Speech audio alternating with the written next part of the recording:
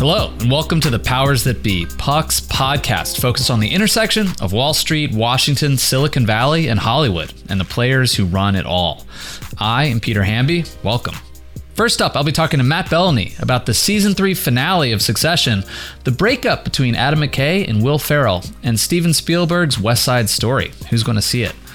After that, we'll be joined by Tina Nguyen to discuss Devin Nunes' plans to quit Congress and join Trump's new media startup, and about the Republican mastermind behind Glenn Youngkin's victory in Virginia. And finally, Dylan Byers will swing by to talk about the ongoing, never-ending Chris Cuomo drama at CNN. These are the great sort of conversations you can only have with expert insider reporters who really know what's going on. I hope that you enjoy the Powers That Be. Hey everyone, welcome to the Powers That Be. Joining me now is Matt Bellany, Hollywood's reigning expert on all things Hollywood. That's what I'm calling you this week. I want to begin, Matt, with Succession, in part because we have to talk really quickly about, spoiler alert for anyone listening, what happened in the last episode. Yes. Please do not reveal anything unless people have the opportunity to turn it down or pause or whatever you do. Yeah, so like here's your opportunity. 3, 2, 1. Greg. Yeah. So is Kendall dead or is Kendall not dead? Well, I want to set the table here real quick for why we're discussing this. One, Adam McKay and Will Ferrell are co-producers of the show and have been since it started. And there's a big story happening out here in Los Angeles about their breakup involving an HBO series that they were maybe going to work on for HBO about the LA Lakers heyday back in the 80s. But I want you to get into that because you have a great story on Puck about their breakup, which is important for many reasons. But before we get to that, everyone wants to hear about Succession. As usual, the Venn diagram of Puck readers and Succession viewers is a perfect circle. And so the season finale is coming up on Sunday night.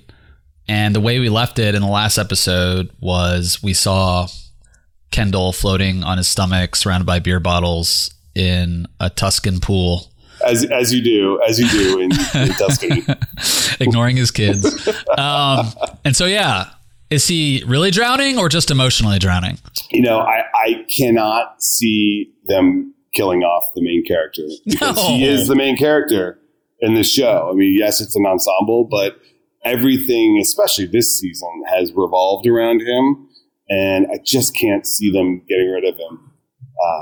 Watch, I'll be wrong, but I don't. I mean, the people who believe this are citing a bunch of things. First of all, there was this New Yorker profile last week in which a lot of his co-cast members were talking about him as if almost he wasn't on the show anymore, as if, they were kind of raising a lot of issues about working with him. He's a very kind of method actor and difficult to deal with when he's in a character state. But I just don't see it. Maybe so, but it's to me, the bigger play and the much more, in tune with the show's themes storyline would be if Kendall goes public with the fact that he killed a dude. Because that, after this last episode where his father basically just like destroyed him and said, you will never be me and you're not getting $2 billion from me and that offer is not on the table. I think this is really his only play because him going public would bring down his father in a way that we haven't seen yet.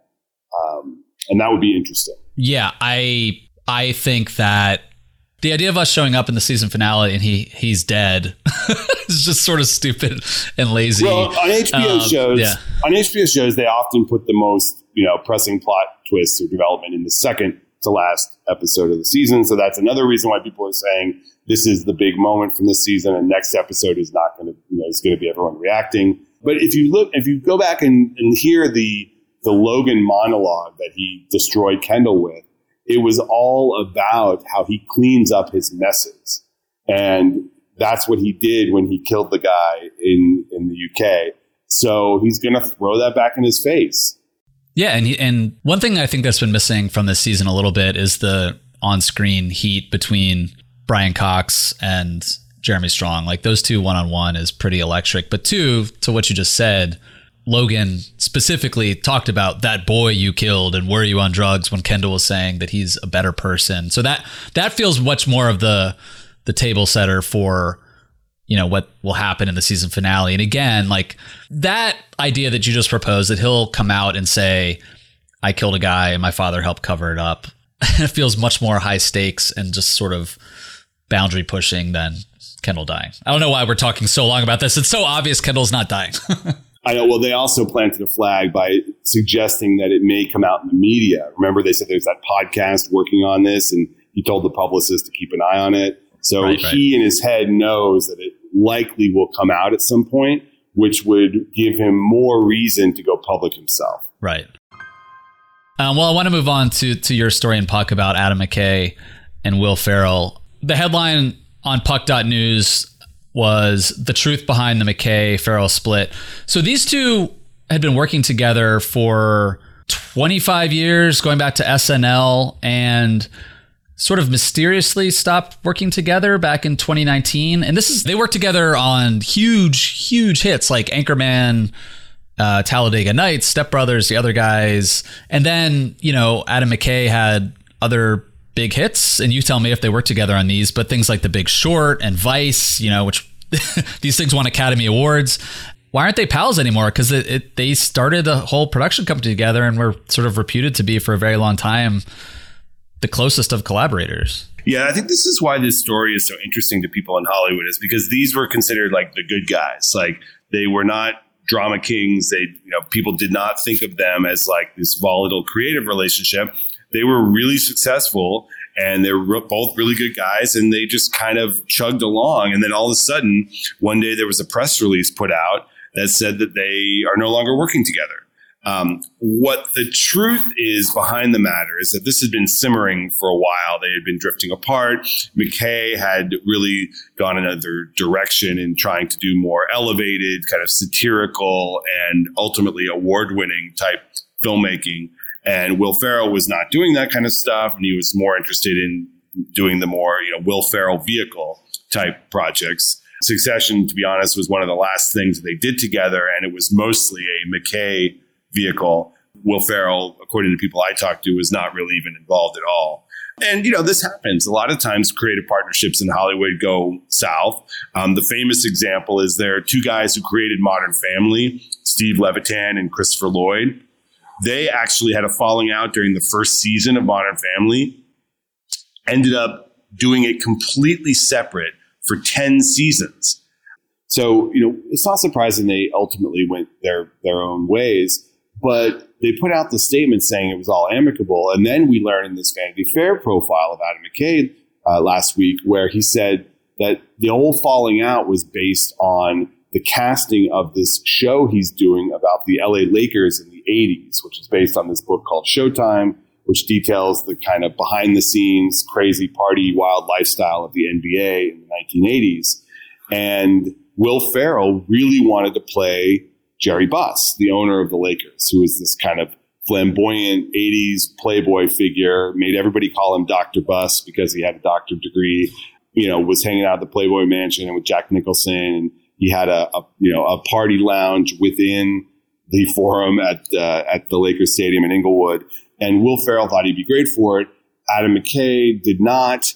The story suggested in Vanity Fair that was the final straw that broke up the company. What I had found out that wasn't actually the case. The timeline was kind of screwed up. They had actually broken up well before Will Ferrell wanted to be cast in the show, and was ultimately passed over for John C. Reilly, who's playing the character in the show. What happened was actually the actor Michael Shannon was first cast as Dr. Buss. Then that didn't work out. He was let go, and John C. Reilly was called to do it. The problem was Adam McKay did not tell his friend and partner, Will Ferrell, that he was going to cast John C. Reilly. And John C. Reilly happens to be Will Ferrell's best friend. So Will Ferrell found out that he was, not going to be the backup casting after Michael Shannon. Didn't work out, not from Adam McKay, but from John C. Reilly, and that's what pissed him off. They no longer speak, and that's where the Adam McKay interview came from. So it's an unfortunate situation, and it really says a lot about how tough it is to keep these creative partnerships in Hollywood going. I'm glad you reported that, because it felt a little too credulous to say that, or to report that McKay and Farrell just broke up because of a single casting decision. Like, these things don't happen without just, you're either growing apart over time. And it's clear McKay is like very interested in making these prestige award-winning shows and movies, and maybe not necessarily the Will Ferrell vehicle, but... Well, that was the whole thing. That's why the comments felt a little patronizing and sort of a little bit like, oh, what an asshole. Right. Because, right. You know, the Adam McKay career, I mean, his latest movie, which is getting kind of polarizing reviews, I really liked it, but a lot of people say it's... This is the Netflix movie about what could happen in a climate catastrophe. What's it called? Well, it's an allegory for climate change because it's actually about an asteroid that is coming to destroy Earth and what the reaction is on Earth when people find out about it. So, gotcha. But it's got Meryl Streep, it's got Leo DiCaprio, it's got Jennifer Lawrence, it's got Jonah Hill. Like, it's an all-star cast here. And Will Ferrell is doing an Apple TV show with Paul Rudd. He's doing Eurovision. He's not doing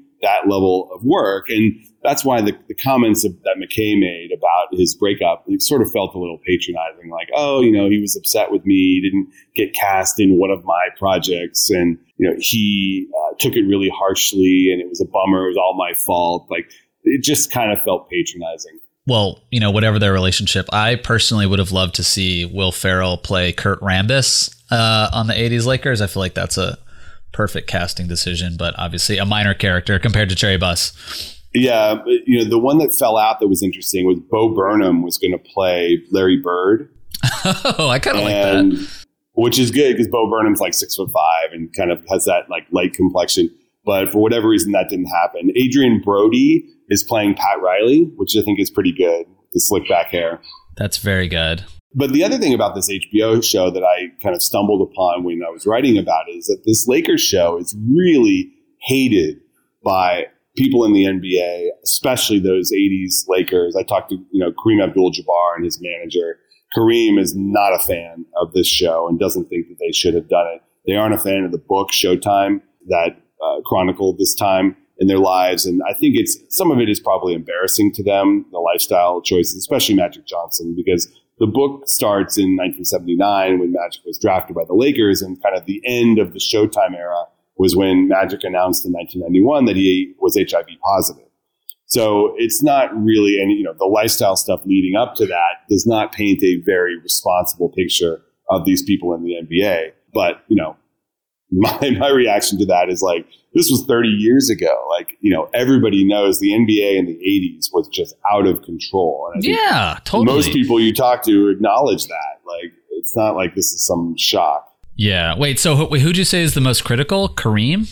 Kareem is the one that talked to me about it and said that gotcha. You know, he didn't think that these people should be telling this story. And he didn't, you know, and his manager was even more critical. She said that someone who's playing Kareem reached out to her, the actor, you know, thinking that they would be friendly, and they were not very nice to that actor because they don't like this project at all. The NBA has actually traded lawyer letters with HBO about this because they don't want any of the trademarks of the teams to be used in the show. And you know, there's some interesting legal parameters on that. You can use logos in a certain context and not not pervasively. But the NBA basically said, we're monitoring this project and don't make us come after you. Like, I mean, I know Kareem, he can be a little prickly. He's a very smart guy and he's such a wonderful writer. But I can see how he wouldn't want stories about, we all know like what was going on in the 80s and in the NBA, like afterwards. Oh my God, I mean, it's public. But it's also like, some of these no one wants to actually say it, you know? Well, and like, you don't want to see yourself portrayed by actors and you have no control over it. And you're also not getting paid. I mean, that's the other thing.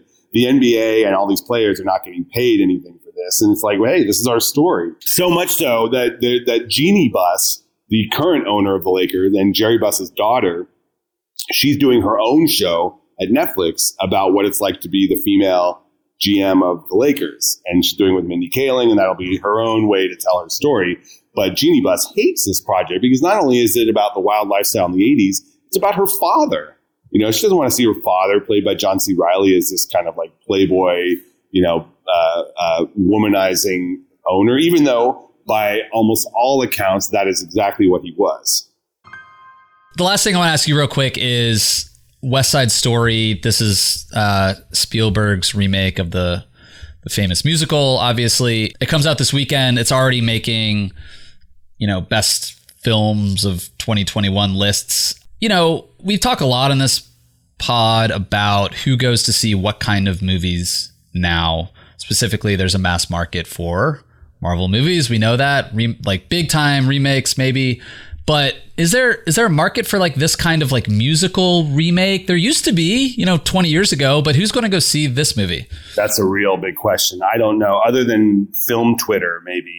I just don't know who is demanding the West Side Story remake. I mean, this movie already won Best Picture 60 years ago.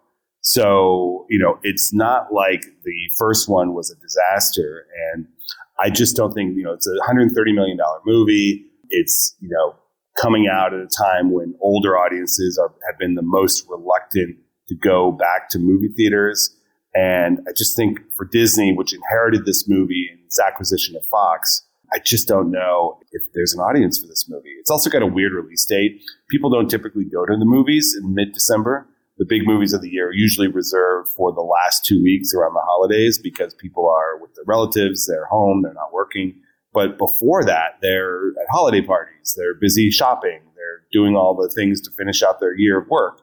And that's why you don't typically see big movies. I mean, this feels like a kind of movie that I would, again, something we've talked about before, that I would probably watch on streaming, but like I wouldn't go anymore out of my way to a theater to see it. Again, in fairness to film Twitter, I don't generally love musicals, but we watched the Les Mis remake, which came on Netflix recently, and I had never seen it, and I grew up listening to Les Mis and like knew every word by heart. And I was like, that movie came out like 10 years ago, but I was like, this is pretty good. But I was like, I didn't feel like I regretted not seeing it on the big screen. No, I don't think, you and I are probably not the target audience for this movie, although I do tend to see all the Oscar movies, and it could be a big Oscar movie this year just because Spielberg is beloved. The critics seem to really like it. And the performances, especially the young girl, Rachel Zegler, that they got to play Maria she's getting a lot of attention. But, I just, in terms of box office, I just don't know about this one. Disney would really like a lot more product for the streaming service, Disney Plus, especially movies like this that appeal to a large, not just children audience. Hamilton did really well for Disney Plus when they put it there. But two things. First, Spielberg would never allow that. Spielberg wants theatrical release, and he's earned that right. And in his deal, he gets that. And secondly, the Fox movies. This is a movie from Fox that they acquired. Fox movies cannot go directly to Disney Plus because the output deal, which is where they appear first after theatrical, is with HBO. So you saw this happen with Free Guy earlier this year, the Ryan Reynolds movie. That couldn't go to streaming because it was a Fox movie, so they released it in theaters. The X-Men movie they also did that. And that's going to end soon when they start releasing their own version of these 20th century movies. But for now, Disney had no opportunity to put it on streaming. They had to go to theaters. All right, Matt. I will assume that you are a jet and not a shark. I don't know enough to know which is which, to be honest. I don't either. We're definitely not the target audience for this. Yeah. Sorry, West Side Story. Are there any good guys? I thought there was like Romeo and Juliet where they're both bad. Yeah, it's like I think it's like there's a love story and the girl is from one of the gangs. Yeah, she's from the Puerto Rico. Oh my God. Now we're just going to embarrass ourselves with our lack of knowledge about West Side Story. Let's just stop. Okay. All right. Fine. All right. Hang up now. I will talk to you next week. Thanks, Matt. All right. Thanks. Coming up, I talked to Tina Nguyen about how Glenn Youngkin won in Virginia, Devin Nunes, and the K-pop invasion of Marfa, Texas. Thanks again for listening to The Powers That Be and for supporting Puck, our new company focused on the inside conversation, the plot that only insiders know. The real story at the nexus of Wall Street, Washington, Silicon Valley, and Hollywood. Puck's content is great. Our scoops and analysis will help you understand the most important stuff happening all around us today. And when you subscribe to Puck, you're supporting our great team, empowering us to do the work that really matters, to grow our business and pave a path for a new media model. So check us out at puck.news. Welcome back, pod listeners. It is a pleasure right now to be joined from the Marfa, Texas Bureau of Puck News. Tina Nguyen. Tina is in Marfa, which is one of my favorite places in the world. It's this little arts town in West Texas. Why are you there right now? I'm working on a project, and I figured I needed some creativity. I needed a frick ton of stars and desert, and right now, nobody, because it's off season here, I think. So everything's a little bit cheaper and everyone's a little less influencer-y. I went there during Marfa Myths, which is like this festival, and it was very crowded with the hippest people you could imagine. And then we went back in January a couple years ago, and it was totally off season. And I kind of loved it too. Like there was like snow on the ground, and we went to the Lost Horse Saloon, which is the like sort of bar in the edge of town, and no one was in there, and there was a band playing, and they were terrible, but they were just like passing through. It was cool. Yeah, it's can I tell you a horrible story about the Prada Marfa sculpture? Yes, go on. Okay, so for people who aren't particularly on Instagram or following Instagram influencers, there's a sculpture about half an hour to an hour outside of town called the Prada Marfa. You may be familiar through like Gossip Girl or whatever. And it's just a giant... It's in every college girl's dorm room. Exactly. It's just a sculpture in the middle of the desert that's a Prada store, and you can't go in it. And I was sitting in a bar with a local recently, and she told me that she drives up and down that road all the time, and she keeps seeing influencers there, but they're always squatting on the side of the road because they don't realize it's in the middle of nowhere, and they forget to go to the bathroom beforehand. That's very funny. My experience with that is I've driven past it because, like, usually when I've gone in, I go in from El Paso, so I'm going back toward El Paso. There's usually some nice people who offer to take pictures of you, but like I've been there twice when there's like a huge tour bus full of like Germans just pulled over. It's very weird. If you're a real like Marfa snob, the cooler mural, which you might have seen, is the it's like a 3 or 4 piece installation honoring James Dean because he filmed this movie in Marfa way back in the day that's Texas people love called Giant, and there's like this huge sculpture of James Dean. I think he's got like a rifle on his shoulder or something. It makes for some cool pics. But whatever, I will say I don't care. I like Prada Marfa. I like everything about Marfa. I think it's cool and weird, and yeah, I suggest you come. So I'm jealous you're there. I would suggest come soon before all the BTS fans come, because apparently one member of BTS was here yesterday to go to the Chianti Foundation where Donald Judd has all his sculptures, and then he put it on his Instagram, and yeah, now all the K-pop fangirls are going to come out here, and it's going to be awful, and they're going to do worse things to Marfa than the rich white people ever did. There is a little bit of the Marfa population that does not like the outsiders, so we'll see how they react. Anyway, I want to ask you about your interview piece up on Puck this week, in which you did a really smart post-mortem interview with the Republican strategist, Jeff Roe, R-O-E, who is based in Texas, or usually, but Jeff was the chief strategist on Glenn Youngkin's gubernatorial campaign in Virginia, which came from behind and won and surprised everybody. And the reason he's been doing a little bit of a victory lap, even though he wouldn't call it that after winning that campaign, is... And this is a guy who worked for Ted Cruz when he ran for president, and has worked for a variety of campaigns. But that victory by Youngkin in Virginia was heralded possibly as a post-Trump Republican playbook. In other words, a way that now that Trump is out of office, how do Republicans win when he's not on the ballot? Do they pretend to be Donald Trump? Do they pretend to be more like Mitt Romney? Like, how do you do it, especially in a swing state? So does he agree with that notion that the Youngkin campaign offered a blueprint for Republicans heading into the midterms next year, or is that fantasy?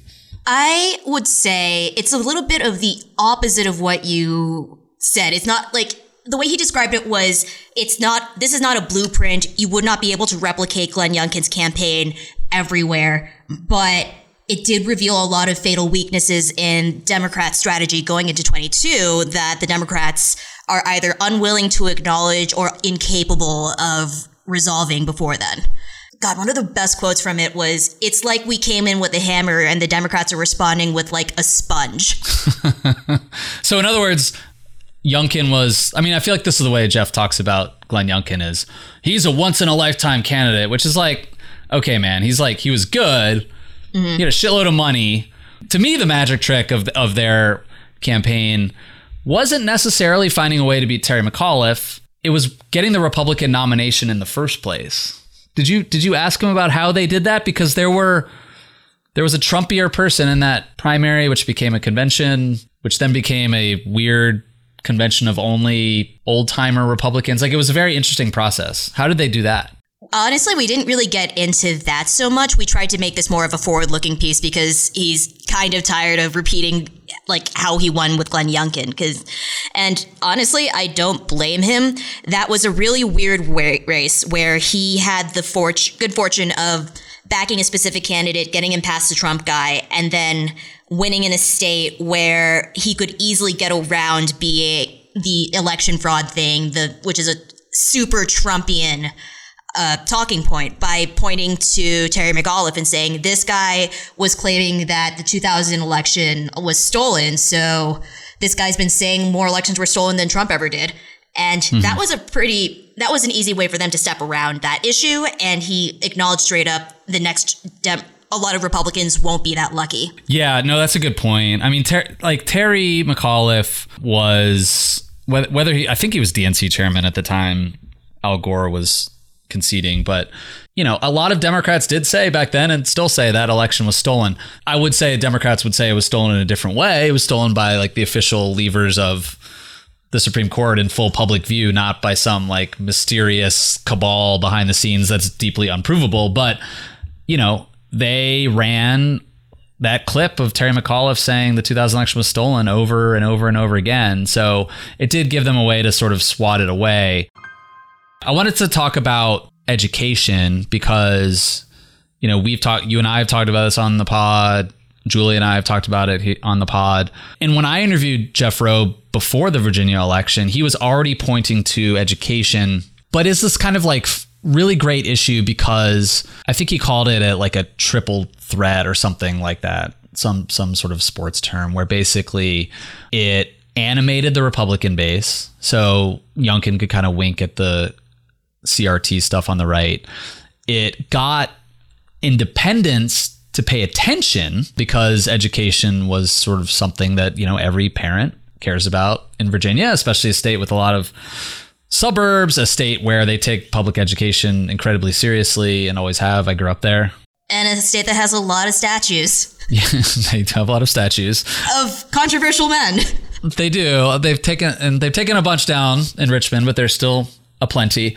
And then the other reason was that it got Democrats all twisted up because, and this is where I think the education thing was also very strong, was Glenn Youngkin talking constantly about parental rights and education was received on the left as this is a racist dog whistle.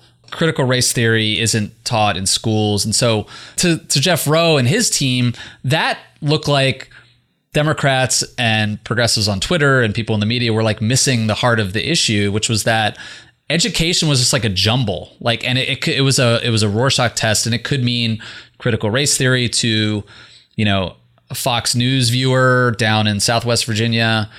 It could also mean to some of my friends in the Virginia suburbs that they didn't really like how the Democratic-led state of Virginia handled education and schools and homeschooling during the pandemic. And then it could also mean softer things that aren't critical race theory, but do touch on race and achievement and inequality and equity, standards of learning around math, et cetera. Anyway, that's a long way of saying Roe is really proud of education as an issue that can do three things: get independents and low information voters to pay attention and vote, put Democrats off balance, and animate the Republican base. So does he think that can be replicated next year in Kansas and Texas and wherever else there's a battleground, or is it really unique to Virginia? Well, that I think he can pretty much take like anywhere and everywhere if he or any other Republican candidate interested in getting a suburb back would. Like, it's an issue that the Democrats have been super bad on, and it's an issue that he has realized through tons of polling that middle-class American suburban voters, ex-urban voters, are super concerned with. And say what you will about CRT, school closures have been on the top of parents' minds for an entire year. The inadequacy to which public schools were able to communicate with parents was just pretty awful. And if you're a parent who's trying to figure out what to do with your child, whether you're going to be stuck with your child all the time, whether they're going to go back to school, will they wear a mask? Will they have to wear a mask? What's the deal with like mandates? I have a lot of friends who are parents of really young kids, and the degree to which they had absolutely no idea what was going to be required of them, like, it's a tangible fear. It really is. And if you can connect the Democrats to the instability or the inconsistency of school closures and mandates, which you can just easily do because you go, Democrats are pro-mask, pro-vaccine. They want to shut everything down. They want to shut your small business down. They want to everyone put masks on. And now they have all this weird stuff going on about, like, was your child's going to school or not? It's so easy to link the party with that primal fear and concern that you have over your child. Like, that's universal. That's not something that doesn't take place just in Virginia. That's everywhere. Yeah, I guess, though, the difference is the difference is between, like, a governor's race and then, like, a Senate and a House campaign. Like, the governor does have some influence and jurisdiction on schools in their state, whereas it's harder maybe to make the education argument in a Senate race or, you know, a congressional campaign, you know, that Democrats are going to ruin schools, where, you know, it just doesn't, it feels like it's a little bit of a tougher argument in a federal race than a state one. It depends on the candidate that they run in a federal race. If they go in going blah, blah, blah, squad, Biden mandates, blah, blah, blah, education.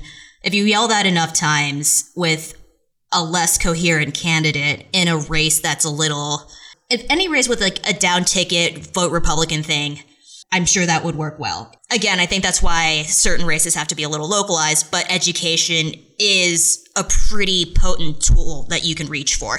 One thing I do want to ask you about, and then I want to ask you about Trump's media company and his new social media app, neither of which exist yet. But before moving on to that, you asked Jeff who has a good brand heading into 2024. In other words, assuming Donald Trump doesn't run, which Republican candidates are in the top tier in the next Republican presidential primary? Who did he tell you?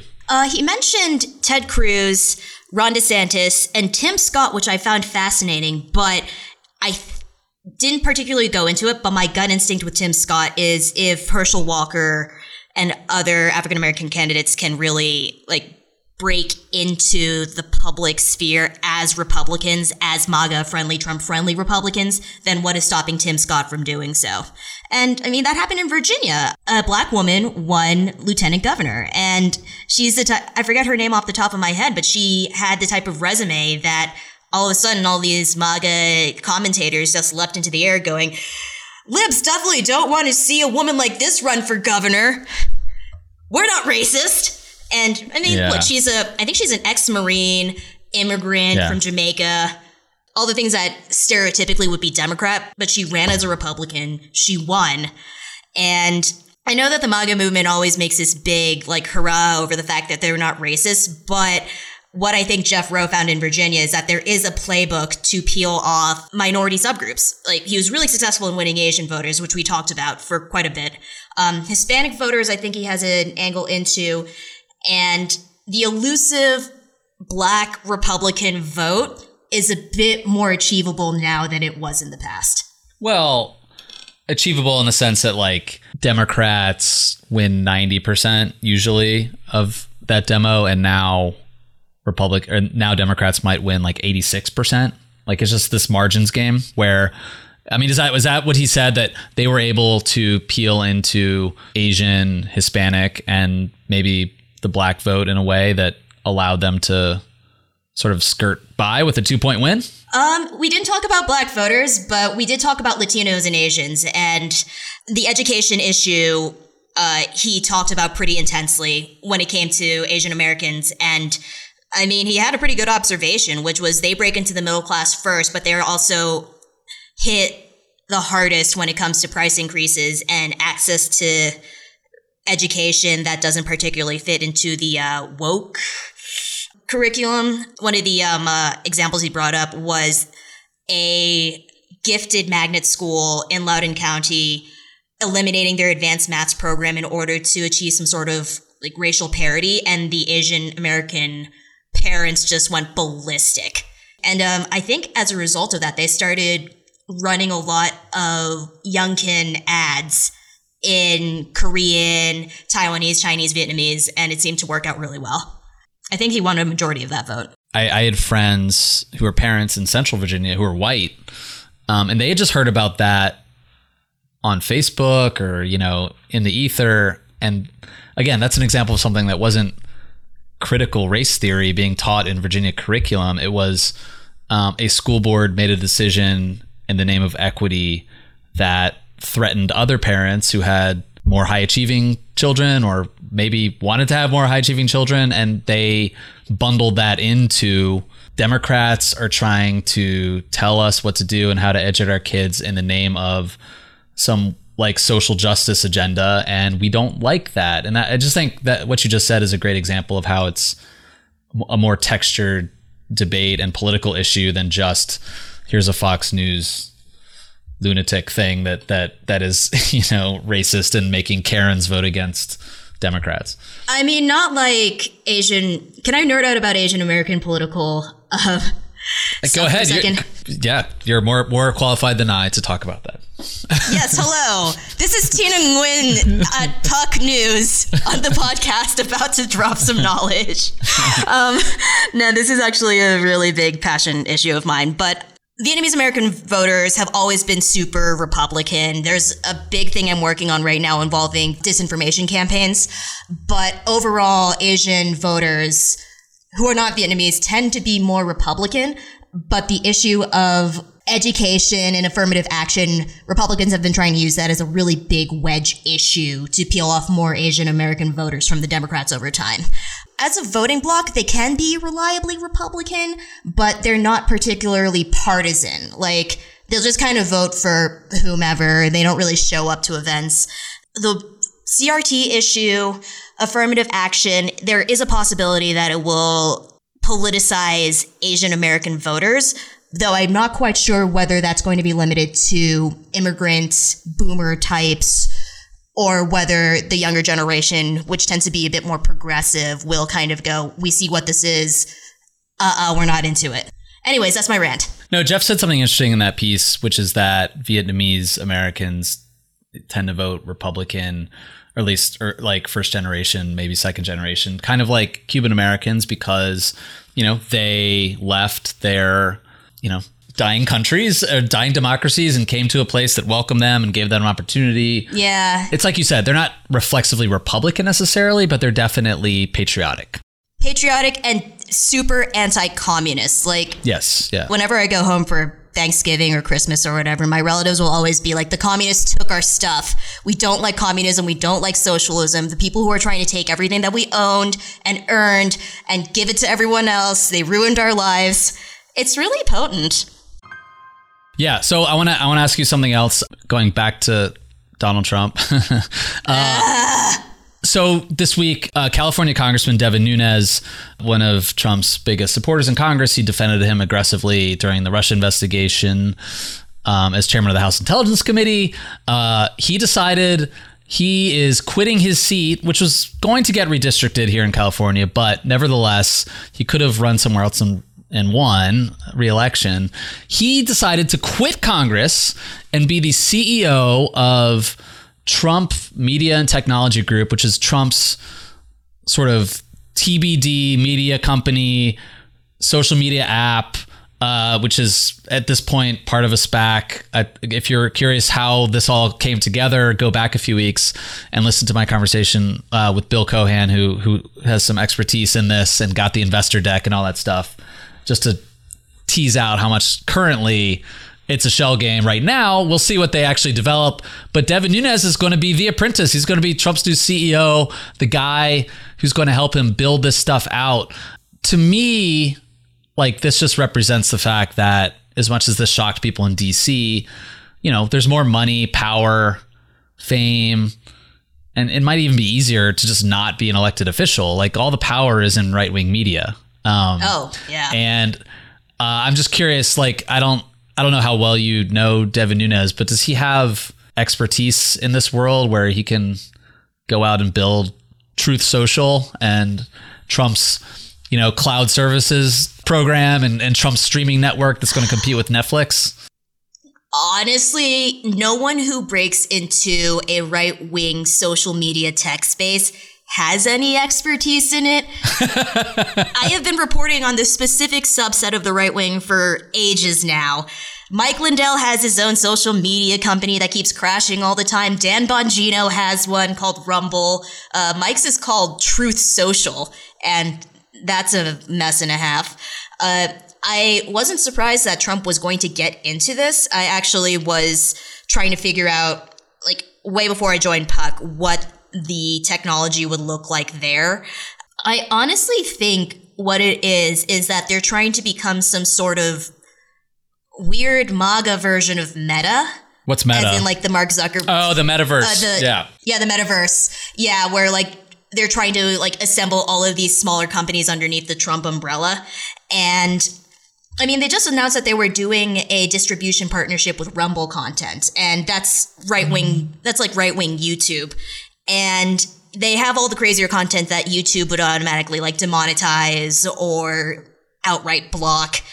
And I mean, if you build a big enough audience, the right people will come, especially since that audience is like, that audience actively hates Fox News. Did you know that?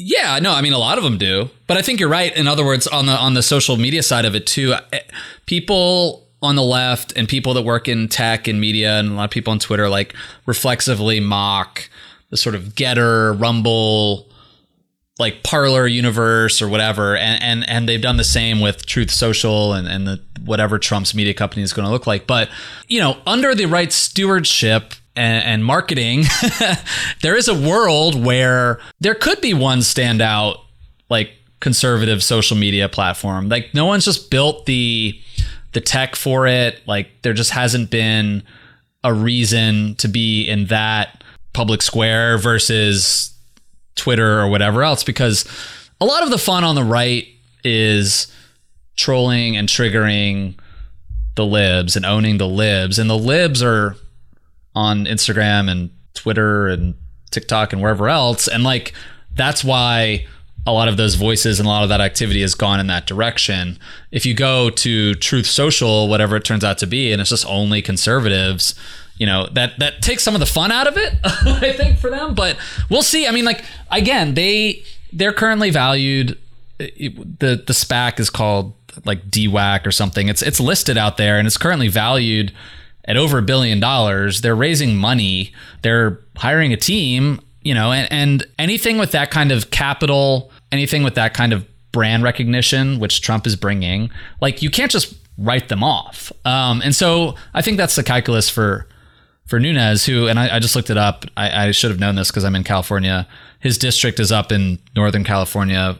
But he's comes from like a farming family. Like, that's his expertise, is like running a farm, which is a business. So, like, maybe he can do this too. But I don't know.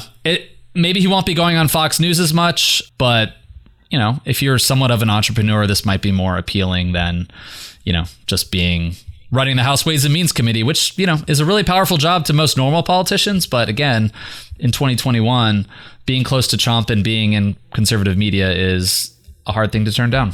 Hell no, absolutely. Like, there's $1 billion. It's a space where you will still retain a lot of political relevance because you suddenly position yourself as, I'm here as a crusader against big tech, which I think has a bit more appeal to someone trying to step into the future than, I'm going to fight Nancy Pelosi again, and here's Congress doing stupid Congress stuff. Like, this is the next battlefield for them. Yeah, I was writing a script this week about this for my Snapchat show, Good Luck America, and like I just pulled it up. Like the final line in my script is, just ask yourself who's more famous and powerful on the right. Any of these Republican ranking members of Congress that you've probably never heard of. And then I like listed through. These are ranking members on important committees like budget, appropriations, etc. Kevin Brady, Kay Granger, Tom Cole, Jason Smith, James Comer. Devin Nunes would have been the head of Ways and Means, maybe. No one knows who those people are. Not that they're not powerful, but they don't have any attentional currency out there. Or like Tucker Carlson, Sean Hannity, like it's those people. Like those are the people that are sexy, powerful, wealthy. And I think Nunes would rather be attaching himself to that world rather than, Kevin McCarthy. That is my take. That's a good take. Congratulations. Right. Thanks. I will let you get back to Marfa. Enjoy Marfa. I love that place. Do your thing and go to the Lost Horse and I don't know, get some tacos. Yeah, give me some more recommendations offline. I'm pretty sure, I don't know, maybe the listeners want to learn about Marfa more. We've talked about it too much. We have. Okay. Just Google Marfa, Marfa. Okay, cool. Thanks, Tina. See you next time. Bye. Coming up, Dylan Byers is here to talk about Christopher Cuomo. Hey, it's Peter Hamby. Along with my colleagues, I want to invite you to check out puck.news for the inside story, what's really going on in our culture. It's only $100 a year, which is a steal. If you need a present for your smartest coworker, consider buying them a subscription. Check out Puck at puck.news. We're joined now by Dylan Byers. Both of us used to work at CNN, so it's only fitting that we talk about the Chris Cuomo imbroglio. Full disclosure. Although neither of us pull punches when we talk about CNN, so that's sort of the other comment. So Dylan, Matt Bellany and I talked in last week's episode about what might happen to Chris Cuomo after he was suspended indefinitely for advising his brother Andrew more than had been previously known during the sexual harassment scandal. And then in the intervening days, I was actually kind of surprised by this. He got fired. What do we know as of this taping right now? I mean, is this going to be an acrimonious breakup? What is Chris Cuomo saying about all this? And then what is CNN and Jeff Zucker saying about it? Yeah, it's not an acrimonious breakup it is an acrimonious breakup. A couple of reasons why. One, Chris Cuomo feels like, based off of the sources I've spoken with who are close to him, feels like he's a little bit of a victim of cancel culture here, and feels like he's being, in the words of his lawyer, like he's being fired for an anonymous claim from his previous employer. And I can't speak for Chris Cuomo, obviously, but that is the impression he has left folks close to him with. But Dylan, just to back up a second, Cuomo was fired from CNN in part because he purportedly was doing more to help his brother than he had previously told CNN, but also because and you have more reporting on this, there was apparently another claim of sexual harassment against him that came up in recent weeks. Okay. Right. So this is why it's a contentious breakup, because he believes that the reason he was fired has to do with this, and it's not, he doesn't like it. And again, I think he feels like he's a victim here. Meanwhile, I don't think that's why CNN actually fired him. I think that when the Cuomo stuff came to light about him being actively involved in trying to figure out what reporting was being done on his brother and to try and ward it off, that is something that Jeff Zucker and the folks at CNN feel like they were not aware of. Feel like that Cuomo had not given them total insight into what had happened when he said that he had just sort of sat in on calls with his brother and offered his brother some advice. And Jeff Zucker, from my understanding, was ready to fire Chris Cuomo at the beginning of the week where all of that came to light on a Monday. he was walked off the ledge and decided to suspend Cuomo pending review. And the results of that review about what Cuomo did to help his brother came to Zucker's desk around the same time that this new accusation came to light. And at that point, I think by Friday, by the end of the week, Zucker did indeed go ahead and decide to fire him. So to get back to your initial question, what's the relationship now between CNN and Cuomo? I think Jeff Zucker feels like he was misled by Cuomo and stuck his neck out for Cuomo, and Cuomo didn't tell him everything. And I think Cuomo feels like he is again a victim here, and that CNN should have stood firm and had his back more than it did. And now, of course, none of that matters because the relationship is over and they've lawyered up, and it'll go from there. But I think there's a lot of bad feelings.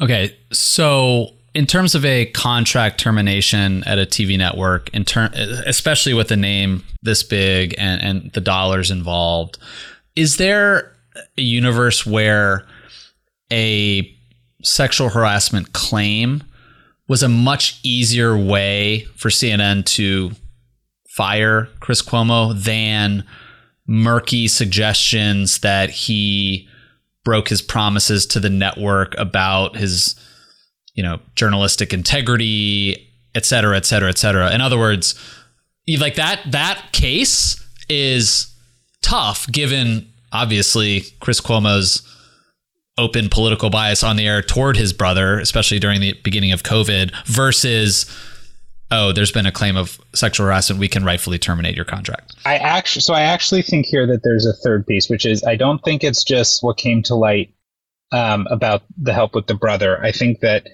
CNN took that and investigated the matter, and their lawyer, or the lawyer that they had, told them that they had a green light to fire Cuomo for cause.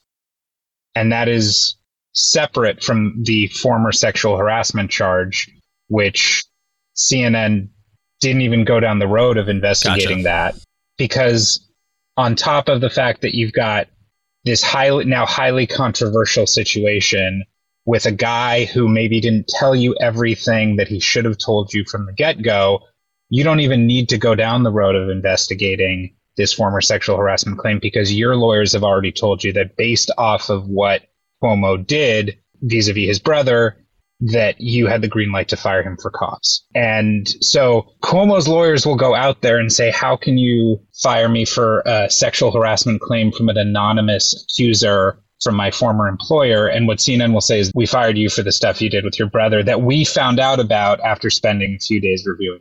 Okay, but this is just where I'm confused. Like, what specifically then is the cause? Like, what rule did he break? Yes. What piece of his contract did he violate? Yes, that's the $64,000 question, and gotcha. And I'm sure that will come out in whatever legal fight these two parties get to, or actually, it's more likely that it won't, because they will settle, because these things almost always get settled. Yeah. But somewhere in that legal battle lies the answer to that question, and I don't know the answer. And so, like, why did Jeff Zucker support Chris Cuomo? I mean, obviously, as I just mentioned, there's reason to believe that Jeff Zucker was the person who wanted Andrew Cuomo to come on Chris Cuomo's show half a dozen times in early COVID, breaking the network's own rules about that. But why did he stand with Cuomo back in August? Up until this point. Yeah. So a couple things. One, I think that as the network had made an and I made this point back in the day when Cuomo's sins seemed to be less grave. The network invested in Cuomo, and it paid him, for what CNN talent gets, a significant amount of money. And they were trying to build the brand in part around him. And you had this very, very unique circumstance where his brother was the governor. And of course, there was going to be, like Zucker said often, it was a unique circumstance. And I think he biffed it in terms of being like, okay, Cuomo's not going to cover his brother, but during COVID, we're going to have this whole weird dynamic between them. And so we're going to allow it in this case. But then the sexual harassment stuff happens around the governor's office. And now all of a sudden we're not covering it. It was very poorly played. But from where Zucker's sitting, you've got a primetime host, you've invested in him, you like having access to the governor's office, and it's making for good television by the standards of cable news, which we know are pretty low. And am I really going to get rid of this guy because when his brother was going through the ringer, this guy got on the phone with him and said, hey, man, I'm here. Let me give you some advice. And the answer to that is no. And it's not, that won't satisfy the media watchdogs or the critics of CNN, because that seems like it runs afoul of the laws of journalism. But the truth is it was a murky situation. And no matter how you feel about it, you could at least make the argument that what he was doing was still within the bounds of acceptable behavior. Once he started trying to thwart stories about his brother, dig up dirt about journalists or accusers, what have you, once that he reached that level of involvement, it becomes a lot harder for Jeff Zucker to go out there and stick his neck out for Chris Cuomo. And again, like I said, when he learned that, he was ready to fire Cuomo. And the decision to suspend Cuomo and review the matter was, in a way, Jeff Zucker actually being walked off the ledge from doing something that he was ready to do. So, like you, I have plenty of criticisms of CNN, plenty of criticisms of Jeff Zucker. But on this issue, knowing him as a guy who values loyalty and values a direct relationship with the people who work for him, I think he took it personally that he felt like Cuomo had not only lied to him or misled him, but had, in doing so, had put the integrity of the CNN brand, or what's left of it, at stake. And I think he took personal offense. Do you have any sense of yet who might replace him in that time slot? Yeah, yes and no. No is the honest answer, because the only person who knows the answer to that question is Jeff Zucker, and he might have made a decision and he's going to wait several months to announce it. Or he has an idea of what he wants to do, and he's going to test out some things, see what works, and then announce it. But it's not something that 10 people at CNN know, and I could call someone and ask. So no, I don't know. I have thoughts, though, which is that they are probably going to find someone internal, and that would mean basically nothing too dramatic or sexy in terms of a storyline. Maybe you move Don Lemon up an hour, open up an hour for someone like Laura Coates, who they've been trying to figure out a way to promote. Breonna Keeler is at mornings now, but she's sort of seen as someone that the network is investing in, so she could move there.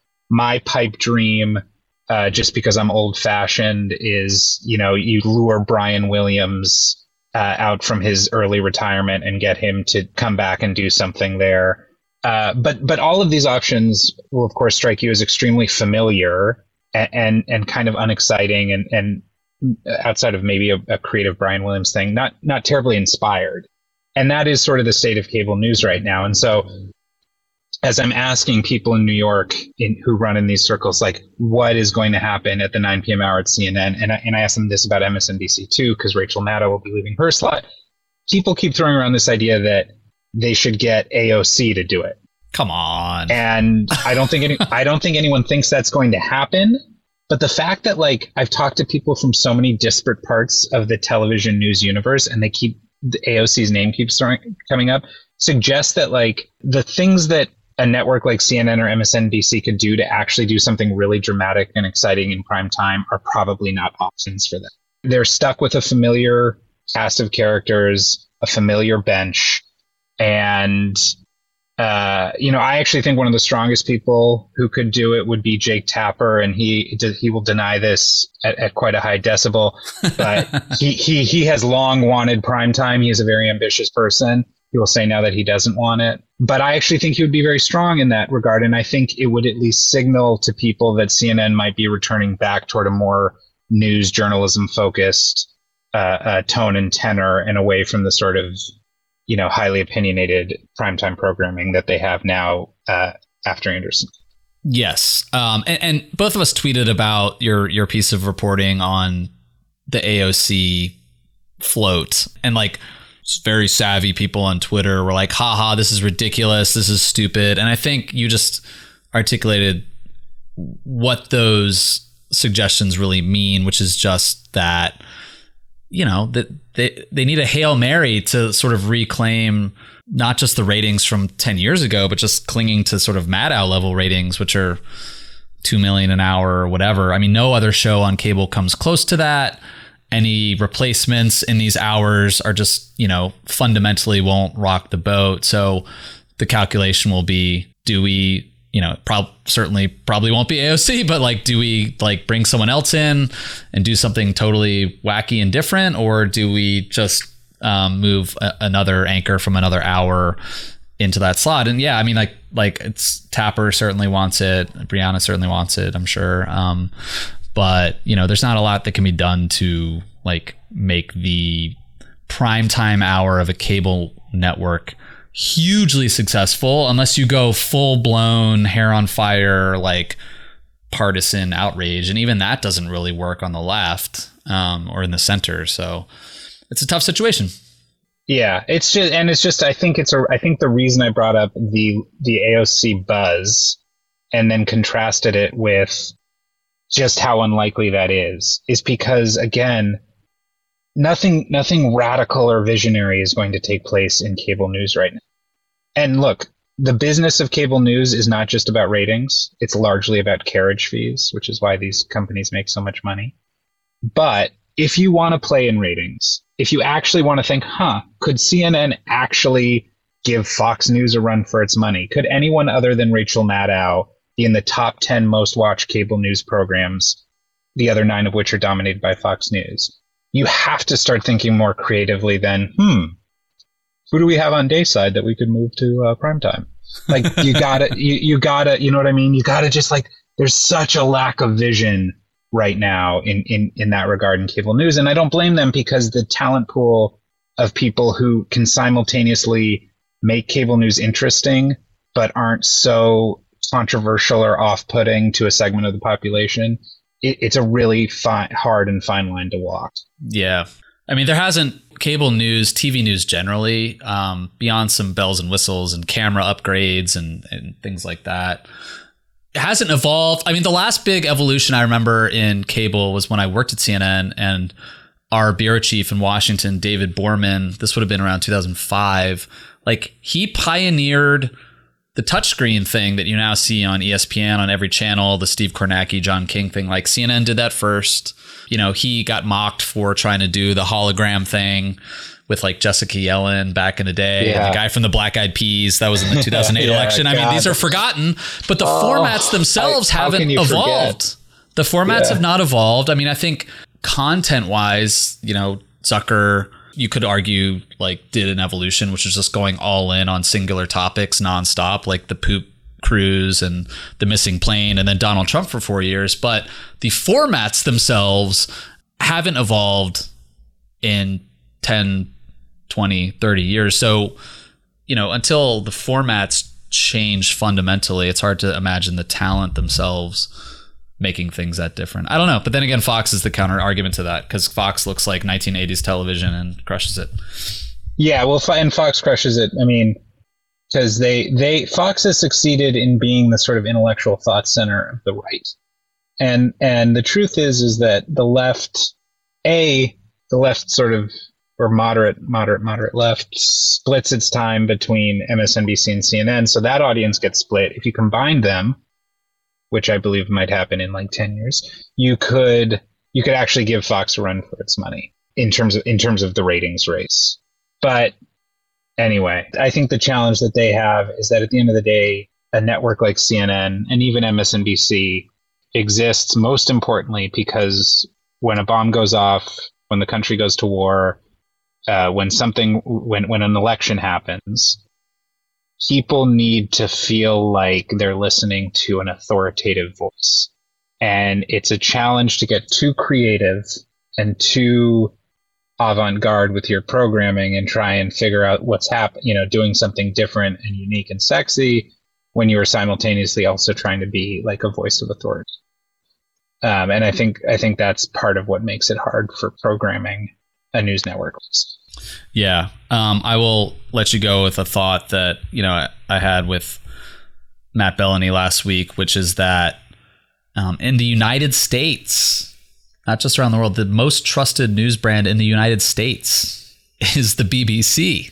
And part of that is, you know, I bet Americans always think people with British accents are more sophisticated, probably. But, you know, I've talked to people who used to work at the BBC and still do over the years. And a reason that the BBC holds on to its credibility is because in their policies, they have made it very clear that, you know, it's important to avoid political bias. It's important to not tweet things that seem outrageous or biased. And like, that's obviously a very difficult thing to do, especially in the age of Donald Trump. You know, what's a lie, what's being fair, etc.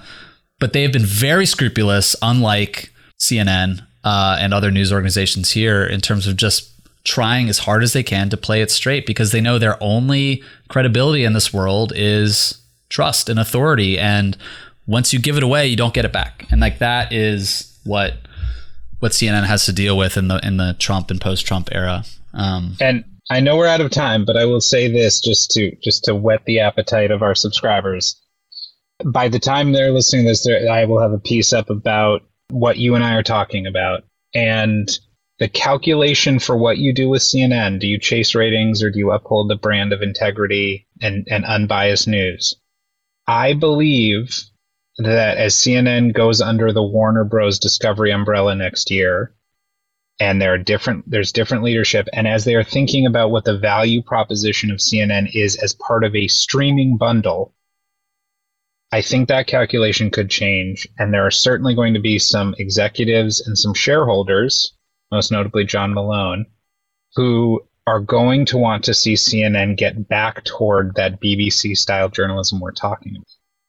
And if Jeff Zucker really wants to pull off a masterstroke, he could figure out a way to make that hard news journalism interesting again. And it could make CNN extremely valuable to Warner Bros. Discovery as they enter the streaming universe. But I might be overly optimistic or hopeful. That is a hell of a tease. That tease would not work in cable, but that's a good tease. All right, Dylan. Thank you for your insight as always. Excited to have you back next week. Thanks, Peter. Thanks so much for listening to another episode of The Powers That Be. As a reminder, The Powers That Be is the official podcast of Puck. We'd like to thank Eric Johnson of lightningpod.fm, our partner, for his support. And thanks too to Liz Goff and Ben Landy for their production help. I'm Peter Hamby, and I will see you next week.